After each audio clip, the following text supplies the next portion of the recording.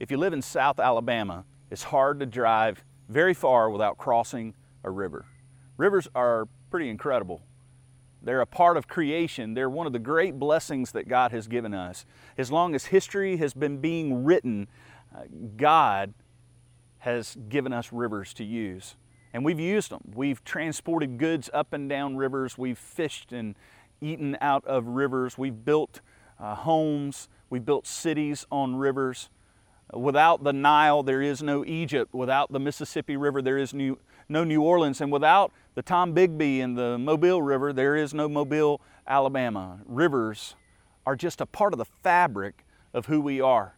I grew up on a river, a muddy little river called the Escataba River. The locals called it the Dog River. I grew up fishing and swinging off of rope swings and swimming and having a blast on the river. All the bridges I remember as a kid were crossing rivers. If you live in Thomasville, Alabama, you know all about the Alabama River that's not far from you at all. If you live in Mobile, Alabama, you know all about the Tombigbee and the Mobile River flowing down into the Delta and into Mobile Bay. If you live in Spanish Fort, Daphne, or Fairhope on the eastern shore of Mobile Bay, you know all about Styx River, you know about Magnolia River, and you know about this beautiful river I'm standing on right now, Fish River. As a kid, one of my relatives had a place on Fish River, and I remember thinking it was one of the most beautiful places as we would drive across Mobile Bay down through Daphne and Fairhope and down to Fish River. In fact, there's a lot of history connected to rivers. The very spot I'm standing on right now, right here on Fish River, is extremely historic. In the early 1800s, Andrew Jackson himself with his troops crossed right where I'm standing. They crossed this river, they came to this very spot and continued on across Alabama to New Orleans, where they would fight one of the most historic battles ever fought against the British, and Andrew Jackson won the battle. Not only is our history connected to rivers, but if you look in the Bible is loaded with rivers. In fact, Genesis begins with great rivers in the garden, and then you have the great river of life in Revelation. And in between those bookends of Genesis and Revelation, rivers are found throughout the Bible. Moses is plucked out of the Nile and rescued from his demise as a baby.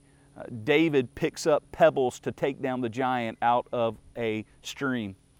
Jesus is baptized in the Jordan, and then you find some of Jesus' greatest illustrations are about rivers. So what we're going to do during the river series is we're going to explore what the Bible has to say about rivers and what those rivers in the Bible, both metaphorical and literal, have to say to us. So I invite you now, roll up your pant legs, step into the muddy waters, maybe get you a kayak, crank up the motor on the boat. Let's take a ride. Let's take a journey for the next few weeks through the rivers of the Bible, because I think there are some incredible lessons for us to learn. The first example of a river that we're going to explore during the river series is found in John chapter 7. If you have your Bibles or your devices, you can turn to John chapter 7 now. Now let me give you the context. Whenever you study the Bible, you want to really know what's going on. So today we're going to look at a very famous statement from Jesus himself where he talked about rivers. And what we need to know to get all of the goodness out of this incredible passage is we need to know what's going on. And what was going on when Jesus makes the statement that we're going to study today, what was going on was the Feast of Tabernacles. Now, there were three major feasts that people were involved in the Jewish tradition during Jesus' day, and they were the Passover, Pentecost, and the Feast of Tabernacles. Josephus, who was a historian and an expert during that time, wrote in ancient times that the Feast of Tabernacles was the most popular of all of the feasts. It was an incredible, joyous event. What they were celebrating was two things. They would celebrate the yearly harvest of olives, and grapes. These are two things that were delicacies. There were other feasts that would also celebrate grains being brought in, but let's be honest. Grain's good, bread's good, but it's kind of boring, right? But grapes and olives, now that's good stuff. So the Feast of Tabernacles had a flair to it. It also was a celebration of God's provision for the people of Israel when they were in the wilderness. This was a joyous event. It lasted for 7 days. And here's what would happen. If you lived in Jerusalem, you would build these little compartments, these little huts, if you will, called tabernacles. That's why it's called the Feast of Tabernacles, little booths. And what you would do is you would build it either on top of your roof, because roofs were flat, or in your courtyard. That's if you lived in Jerusalem. If you lived outside of Jerusalem and you were able, you were expected to come to Jerusalem for this feast. And what they would do is they would come and they would take branches, just like the one that I have right here, and they would build these little huts, these little tabernacles, these little booths, if you will, and they would live in them. So people would build their own little booth, and this wasn't hard work, it was fun, it was joyous. And they would live in that little booth all week long, celebrating the Feast of Tabernacles. Everyone did this. There was music, there was food, there was dancing. It was a huge celebration. Not only that, but there was incredible symbolism to this, because at the end of the week, the priest would take these big golden pitchers and they would go to the pools of Siloam and they would get water as all of these thousands of people watched this incredible event. And those priests would bring that water all the way up to the altar. And with people looking on, they would pour that water on the altar, symbolic of God's grace and His blessings on their lives, and also a show, a signal, a sign to God that they were committed to Him, that they would continue to follow Him and trust Him because of His sovereignty and His faithfulness. This was an incredible event. It happened every single year. And this is what was going on when Jesus makes the famous statement He's going to make today about rivers. But not only was the Feast of Tabernacles going on, there was also something else. And we're going to talk about that next.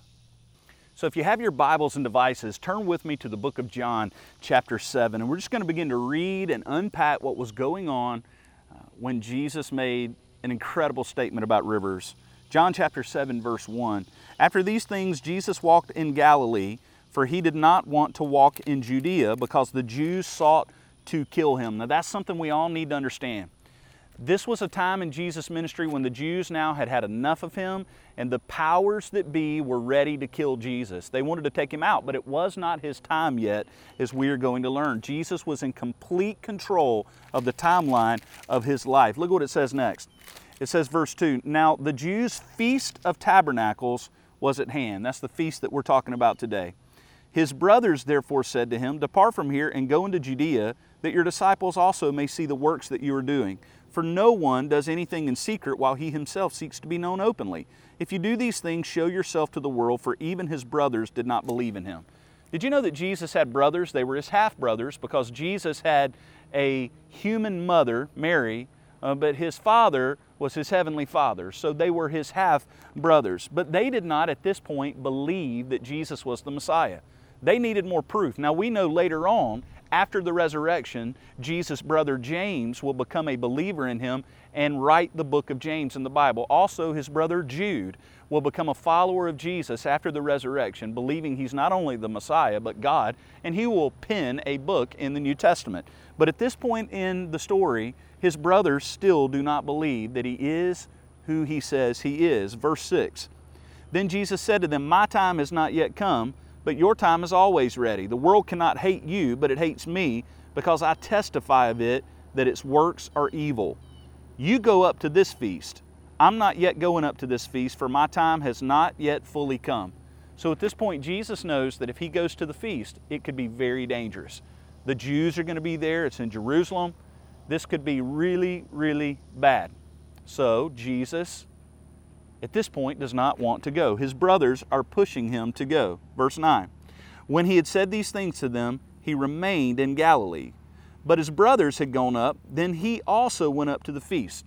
Now what this means is Jesus, we would assume through prayer and listening to His Father, decided that He would go, but not openly, but as it were in secret. So Jesus didn't make an announcement as a rabbi that He was going. He secretly went to the Feast of Tabernacles. Then the Jews sought Him at the feast. They heard that He was there. And they said, where is He?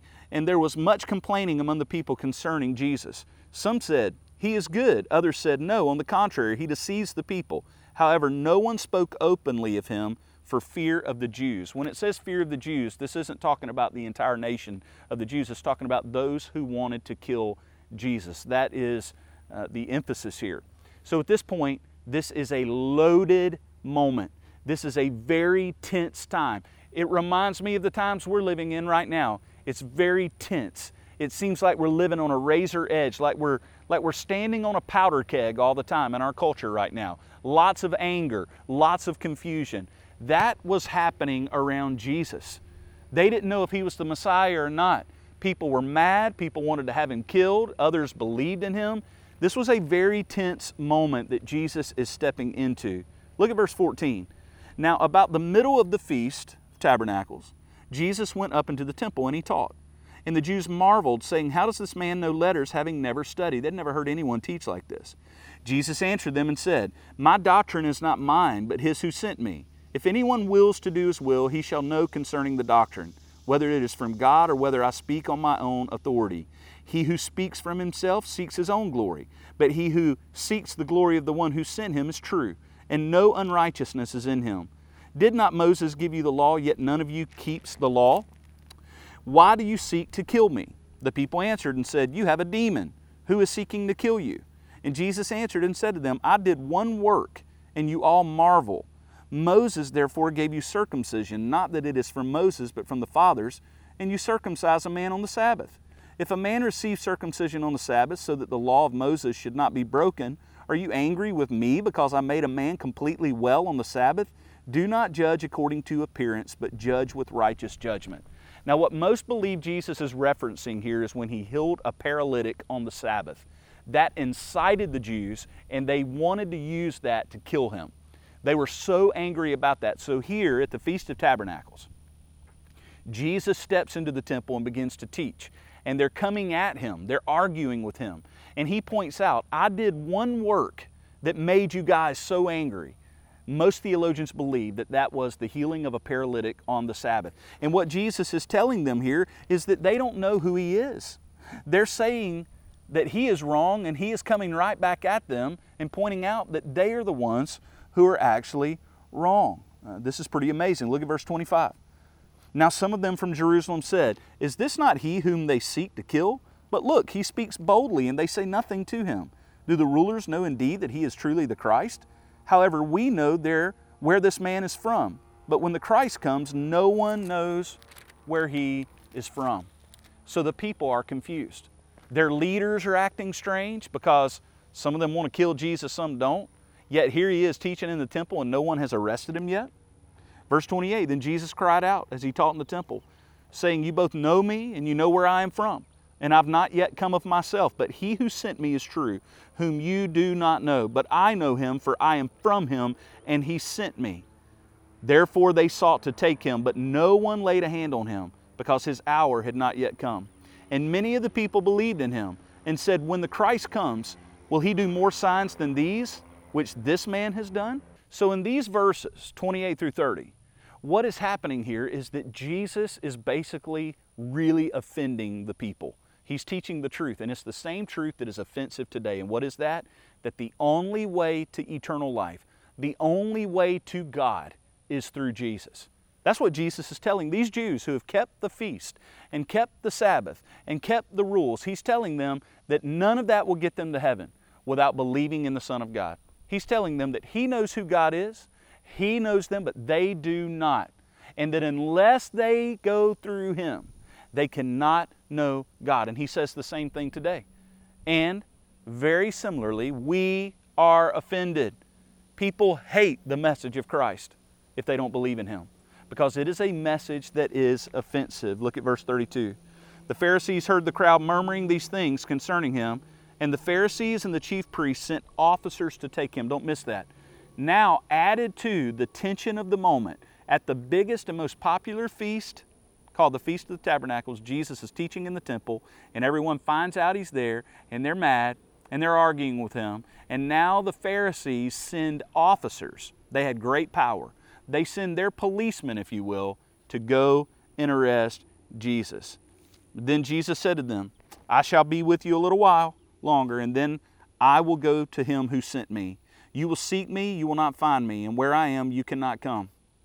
Then the Jews said among themselves, "Where does He intend to go that we shall not find Him? Does He intend to go to the dispersion among the Greeks and teach the Greeks? What is this thing that he said? You will seek me and not find me, and where I am, you cannot come. So the people are now confused. They're wondering where he's headed. What is he talking about? And Jesus is letting them know that pretty soon he's going to die.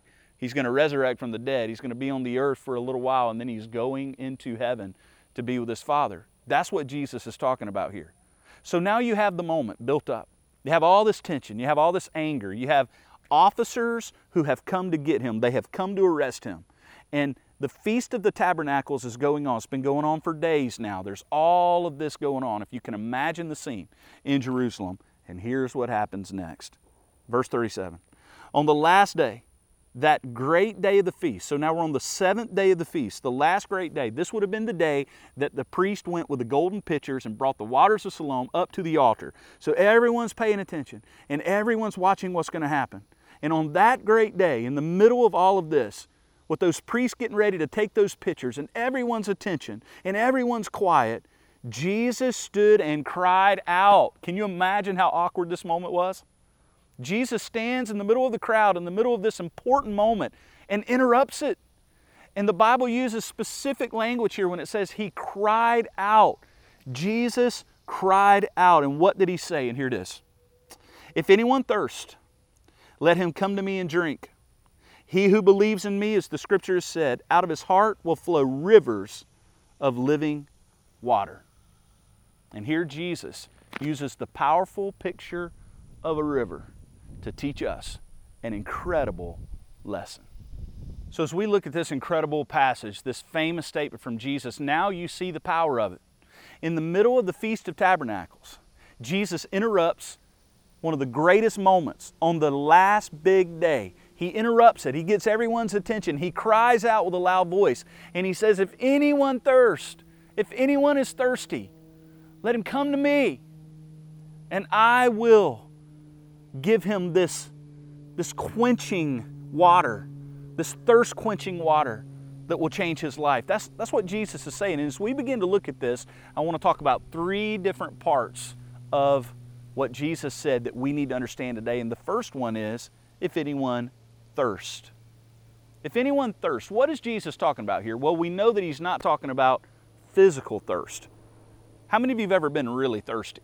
Have you ever gone to a restaurant and eaten really salty food and you were just so thirsty? Or have you ever been at maybe a ball practice where you were getting ready for a game and you forgot to bring a water bottle and you were just so thirsty you almost become desperate. Your body begins to want something to drink. Well, Jesus is certainly using the idea here, but it's not the same thing. He's not talking about physical thirst. What Jesus is telling us here is that we all have an inner need, our spiritual life, that part of us that makes us who we really are, that we can be thirsty. So what you need to understand is the first thing that is required for you to be able to drink of this water that Jesus offers that will change your life is you have to be thirsty. Now here's the problem. Many of you are thirsty, but you don't realize it or you won't admit it. See, that is what is required, is you must admit you are in need. You must admit, I need more. And don't you know that? Like, don't we all know that we need more than what this life can offer? I mean, this life is great, and houses and money and jobs and food and drink and all those things are good things, but they're not ultimately the best thing. And don't we all know from our human experience that we can make all the money in the world and we can build the biggest, finest houses. We can have 2 or 3 of them in different locations. We can have one in where we're doing life and one at the beach or one down at the bay or one at the river. And we can have all of the greatest clothing and latest fashion. And we can have the house decked out. And we can have the bank accounts full and the retirement full. And don't we all know as humans that every one of those steps on the ladder that we step up to, there's just another one out there. The carrot seems to continue to move. The goalposts continue to shift. Don't we all know that we just can't get enough to satisfy us ultimately? The rich young ruler that came to Jesus in the New Testament knew this. He had everything and even felt like he had kept the law pretty well. Still wasn't enough. He was still looking for something. U2, one of the greatest bands of all time, one of their greatest songs. I still haven't found what I'm looking for. And I think that's true for all of us. We look and we look and we look and we search and we search and we get and we buy and we purchase and we experience, and it leaves us thirsty. And why is that? Well, that's what Jesus was saying. Jesus stood in the middle of this famous feast, the Feast of Tabernacles, where everyone was kind of putting on the air that life was great and look how fun and joyous we are and God is great. And see, what we learn from the Apostle Paul later in the New Testament is that Jesus was the fulfillment of all of these feasts, including the Feast of Tabernacles. In other words, the very thing that the Feast of Tabernacles symbolized was the very thing Jesus made reality.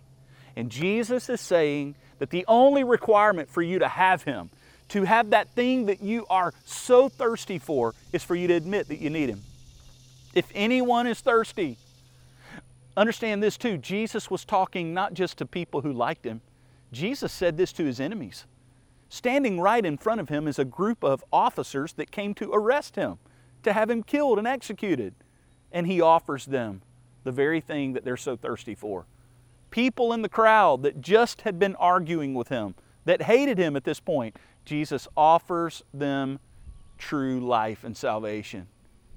Isn't it amazing? See, at the end, on this very day of the Feast of Tabernacles, one of the traditions would be that the people, after the priest would pour that water on the altar, they would sing a verse of Scripture from the book of Isaiah that would talk about the rivers, the water of God being the salvation of God. And that's exactly what Jesus was offering them. He was offering them a drink of water that could change their lives forever. If anyone is thirsty. So the question is, when are you going to drink of the only well that never runs dry? When are you going to take a sip of the only water that can actually quench your thirst? If anyone, Jesus is offering this to all of us. If anyone is thirsty, yes, no matter how bad you've messed up. Yes, no matter how bad you've blown it. Yes, no matter how many times you've turned Him away. You've pushed Him away. You've gone and taken of other things that you thought could satisfy you instead of Jesus. No matter what your story has been, Jesus stands before you today and says, if anyone's thirsty, come to me. So today, my question is, are you thirsty? So one thing we learn about being thirsty from Jesus here is that, first of all, you have to admit that you're thirsty if anyone thirsts. But secondly, one thing we learn here is that Jesus is teaching us that our souls, that part of us that makes us who we really are but is invisible, but we know that it's there, our soul, who we really are, it can be thirsty. Just like your physical body can get thirsty. When you eat something salty, when you've worked out, when you've been outside, your body was meant to live on water. You were made that way. And guess what? Your soul was created to live on God. You need to understand that your soul can get thirsty. In fact, the most important part of who you are could be so thirsty right now. And if you don't have Jesus, you're thirsty in the deepest of ways and you may not even realize it. You're running after a million different things that can never quench your thirst when Jesus is the only one that can. Your soul can actually be thirsty. And the good news is Jesus is offering all of us thirsty souls the only water that can actually quench our thirst. Not only that, but Jesus teaches us here that He Himself is the living water. It's not that you simply come to Jesus and He gives you a drink of water. What happens is you come to Jesus and you get Jesus.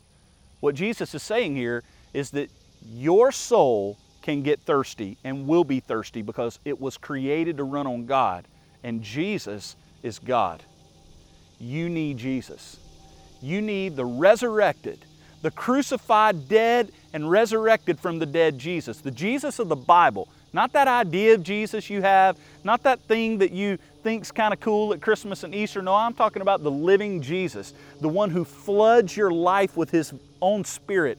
Listen, the resurrected Jesus is the very one that you're thirsty for, the only one that can complete you, the only one who can really tell you who you are. And you will chase down 1,000,000 empty roads.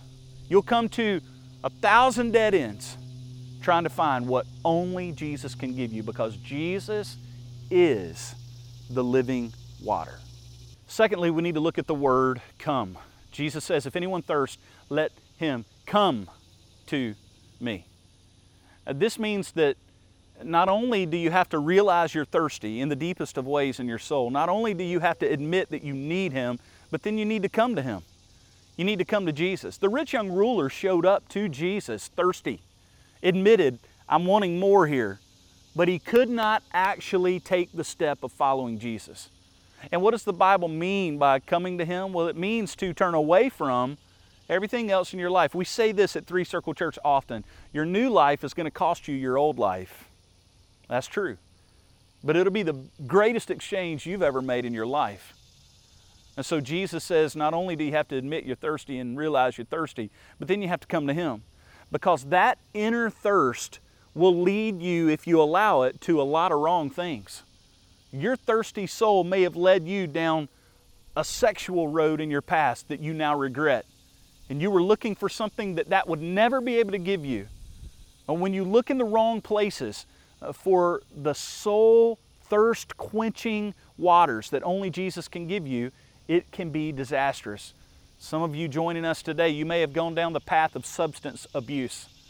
You thought that would be the thing, that's the thing, and it never does, right? It never fulfills the promise. And that's the thing about sin.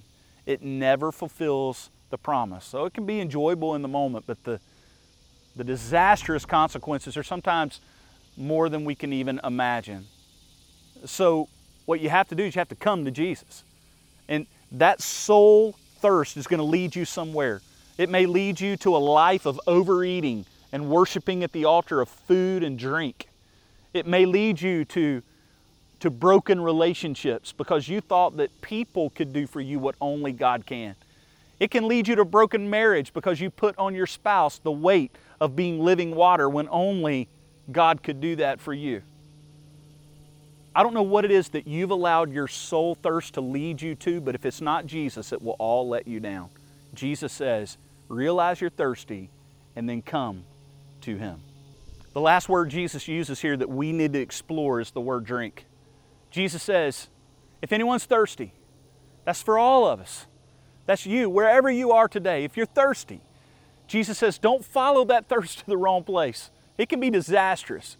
No, instead, follow that inner soul thirst that we all have. Let it lead you to Jesus. And then when you get to Jesus, remember, rich young ruler came to Jesus and then he didn't stay. Why? Because he didn't do the last part. Jesus says, let him come to me and drink. Let him drink. Now, what does he mean here? Well, Jesus explains this throughout the Gospels. What Jesus means when he says to drink of Him is he means believe in Him. This is not water that you have to dig the well for. You do no work to get this. This is not something that you're proud of. You can't be proud of your salvation. If you come to Jesus, as a Christian, I can't boast about my salvation in and of myself. I did nothing to earn it. I didn't dig the well to get the water. Jesus did that for me. The gift of God, the water of Jesus, is that. It's a gift. It's a gift to you. You can't earn it. You can't manufacture it. You just have to drink it. And how do you drink it? You believe. You believe upon Jesus. You don't earn your way into Jesus. You don't work your way into Jesus. You believe upon Jesus. And He will change your life. He will change your behaviors. He'll change your desires. He'll change who you are. He'll give you a new identity. But it starts with thirsty. Come and drink. And so many of you have heard sermons, radio broadcasts, read books, had conversations with people that brought you to Jesus. You were right next to Him. The truth was before you. The gospel was before you. And you didn't believe. You didn't drink. The glass was sitting in front of you. The pitcher had already been poured. All you had to do was drink. But so many of us have turned away. Can I tell you today, if you're listening to this, if you're watching this right now, Jesus is offering you a drink. If you're thirsty, don't just come to Him, drink. Believe. Don't just listen to another sermon. Don't just watch another broadcast. Don't just start a new series with Three Circle Church today and not drink the water. Because a glass of water sitting on the table is going to do you no good if you're thirsty unless you drink it. So Jesus says, and what I consider a quintessential gospel presentation, by the way, it's the gospel. Our need, thirsty. us turning to Him, come, and us believing in Him, drink. Thirst, come, drink. When you're really thirsty, there's nothing more satisfying than a big glass of really cold water, right?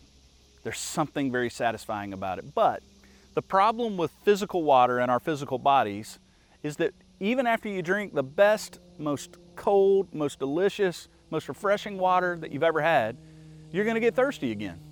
Your body's going to need more water. So physical water and our physical bodies interact in a way that you're going to have to keep drinking water over and over again. Well, Jesus didn't just talk about rivers and water at the Feast of Tabernacles. Jesus also talked about Himself being living water and being like a river in our lives in John chapter 4. There was this lady, this Samaritan woman, who met Jesus at a well. And as they sat there and talked, the Samaritan woman was a very sinful woman. She had lived a really, really rough life. And as Jesus talked to her at the well, she was amazed because a male Jewish rabbi normally wouldn't be in Samaria, and he certainly wouldn't be talking to a woman who had a sinful past at a well. But Jesus did. He tended to break all of the cultural rules. And Jesus offered her what He offered at the Feast of Tabernacles and what He offers all of us today. The woman said, "Do you want me to get you a drink of water?" And Jesus looked at her and said, "Lady, if you knew who I was, if you knew me, you would ask me for water, and I would give you water, and you would never thirst again." And there it is. What's the difference in Jesus? What's the difference in the river of Jesus water and the water that we drink every day? Well, Jesus quenches our thirst and we never thirst again. Our bodies get thirsty, but our souls, our hearts, our spirit, we never have to be thirsty again because we have the ever-flowing river of Jesus in our lives. And so today, the choice is clear. So many of us are thirsty. So many of you watching right now, you're so thirsty, you've tried a million different things. You've gone a million different directions. As C.S. Lewis so aptly put it, we settle for too small in our lives. We have the living water in front of us, and yet we go after all of these other things that can never satisfy. But Jesus promises you drink of Him, you never thirst again. Aren't you tired of chasing? Aren't you tired of running after things that are dead ends? Why don't today you come to Jesus? He's asking you the way He asked the people in Jerusalem. It's the same invitation. Are you thirsty? Are you thirsty? Then come. Come to Him. Don't go the other roads. Don't go the other directions. They lead to nowhere. They're never going to be enough. The money will never be enough. The sex will never be enough. The drugs will never be enough. The fame will never be enough. Whatever the thing is in your life, it will never be enough. Come to Jesus. Come to Jesus. He is the only one who can tell you who you really are, who can give you a new identity, who can give you a new heart, who can change your life, who can quench your thirst. Are you thirsty? Come to Him. And don't just come to Him, but drink. Drink. Turn the glass up of the living river water of Jesus. Let the river flow into you, into your soul, into your heart, into the very depths of who you are. Let your sin be washed away. Let your life be changed. Let your heart come alive in Jesus. Drink of His water and never thirst again. Come to Jesus. Are you thirsty? Come and drink of the only river that will never run dry.